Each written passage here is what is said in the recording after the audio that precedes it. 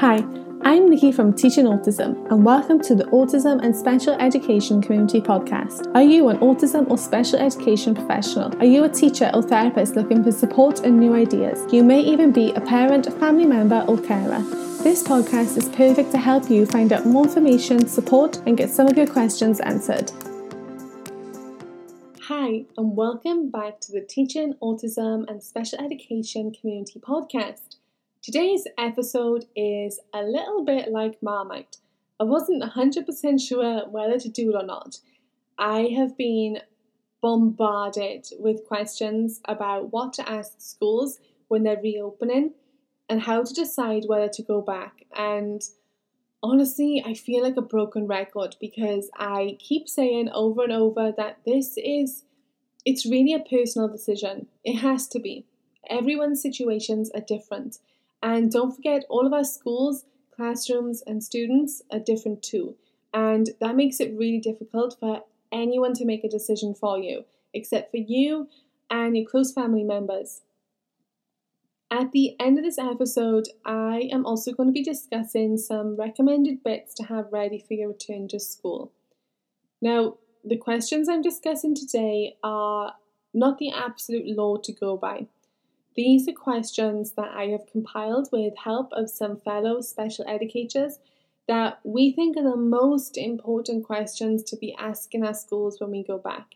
So brace yourself. There's a lot of questions today. Don't let yourself go overwhelmed. These are just ideas for things that will maybe make you think and help you make your decision.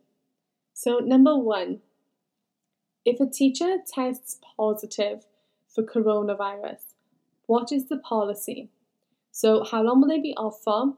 Will they be tested again before returning? What about any students or staff they were exposed to, particularly in their classroom? Will they all need to quarantine before returning? And most importantly, will they be paid sick pay to cover all of this? Number 2 is testing. So will the school be testing everyone before returning?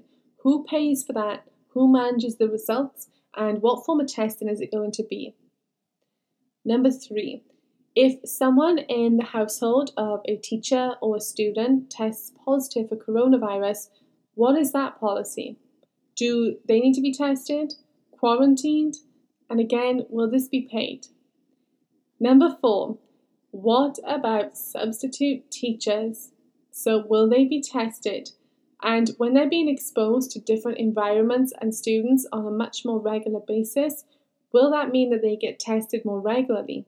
If so, who pays for this? And who's going to keep track of this and the results? And if they do test positive, what happens to everyone that they have recently been in contact with? Different students, staff, and schools. Number 5, if a student in your class tests positive for coronavirus, what is that policy? Does everyone else get tested? Who pays for and organises that? Does everyone need to be sent home and kept in quarantine until the results are back? Will families be made aware that their child may have been exposed? What is the policy surrounding the data of this? Will it be your child may have been in contact with another student who was tested positive? Or will it be more direct regarding the same classroom? Number 6. This is something that is really important to me. What about teachers' health and well-being? Teachers have already been through a lot during distance learning, trying to please everyone as well as look after themselves and everyone else. So what's going to be done to support teachers? Number 7, a touchy subject for sure, but an important one nonetheless. Death. If a student or a member of her staff has died from coronavirus, what happens? How will this affect students and staff members? How will they be told? Who will tell them? What will be done to help them cope with this? Number 8, if a member of staff has a vulnerable family member in their household, what are the policies? Do they still need to remain at home to minimise the risk, or will they be expected to go back into the classroom? Number 9, a very important one, cleaning. Who is going to be on top of ensuring that the classrooms and the school as a whole are kept clean and sterilised? Who is going to do it? How often? How will it be recorded? And when will the cleaning take place? And how long will it take? Who's going to provide cleaning equipment?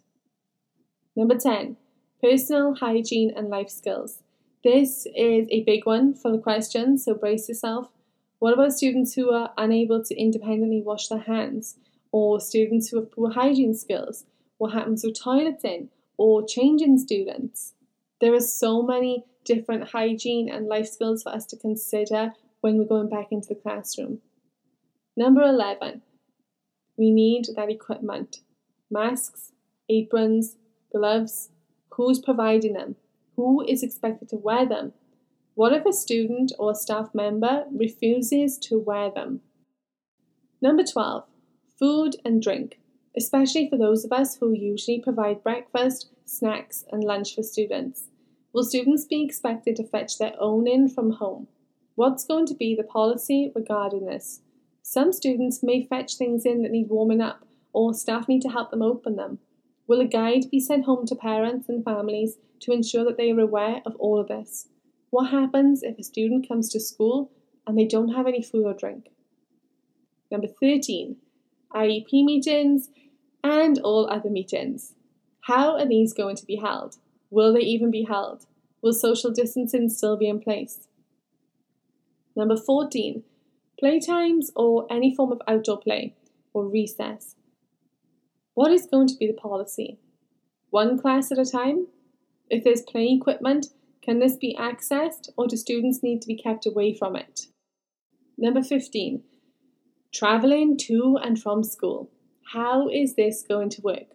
Will students be brought in by parents in their own cars? Will school buses still run? What about the bus drivers? Will they be tested? Will students and staff be screened when they arrive? What if when they arrive that they found that maybe they have a high temperature or they're displaying symptoms? What happens with everyone else on that bus? What about parents who may not disclose possible symptoms? What's the policy for sending a student home? Who makes that decision and based on what? And where will students wait if they are suspected to have it, and with who? Number 16. What is the policy regarding staff who just don't feel comfortable yet coming back to school, or students whose family members don't want them returning yet? Number 17. What is the policy that they are going to use if a certain percentage of students or staff test positive? Is it going to be 10% school-wide, 2% in a classroom? What is the decision for if the school closes? Will it go back to online learning? Who and how is that decided? 18. Materials. Will extra materials be provided to avoid students sharing the same materials, the same manipulatives, toys, books, and all other resources? Number 19. What about therapists who usually provide services to students? Will they continue to provide services to students across different schools and all classrooms? How will this work? Number 20. How are small group sessions going to be conducted in the classroom? 21. What is the classroom layout policy going to be? Will there be a set number of students for parts of the day? Will there be reduced staff, reduced hours? How many students and staff will be in one area at any one time? And will it realistically be possible to maintain social distancing? And finally, number 22. Probably the most uncomfortable question we really don't want to have to be thinking about. If a member of staff or a student gets the virus and becomes severely ill, or in the awful event dies from the virus, what happens? What is the policy regarding this? So I promised at the start of this episode that I would share some recommended bits to have ready for when you return to school.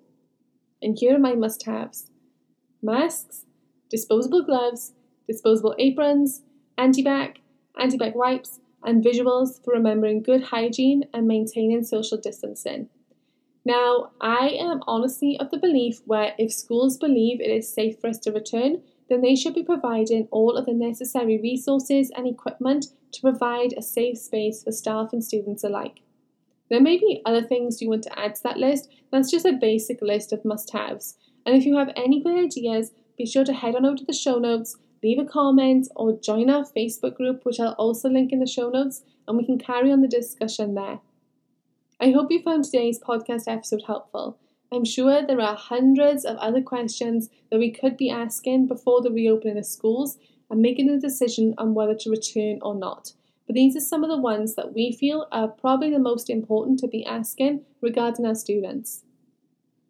Next week on the podcast, I am talking all about my best tips for going back to school after coronavirus, from getting your room ready to providing individual work. You can subscribe to the podcast and be notified as soon as a new episode goes live, or join our mailing list, which you can find in today's show notes. If you have a spare minute today, I would really love and appreciate you if you could leave a review on the podcast, and this will help other educators find our show too. Thank you for listening, and I'll speak to you again soon.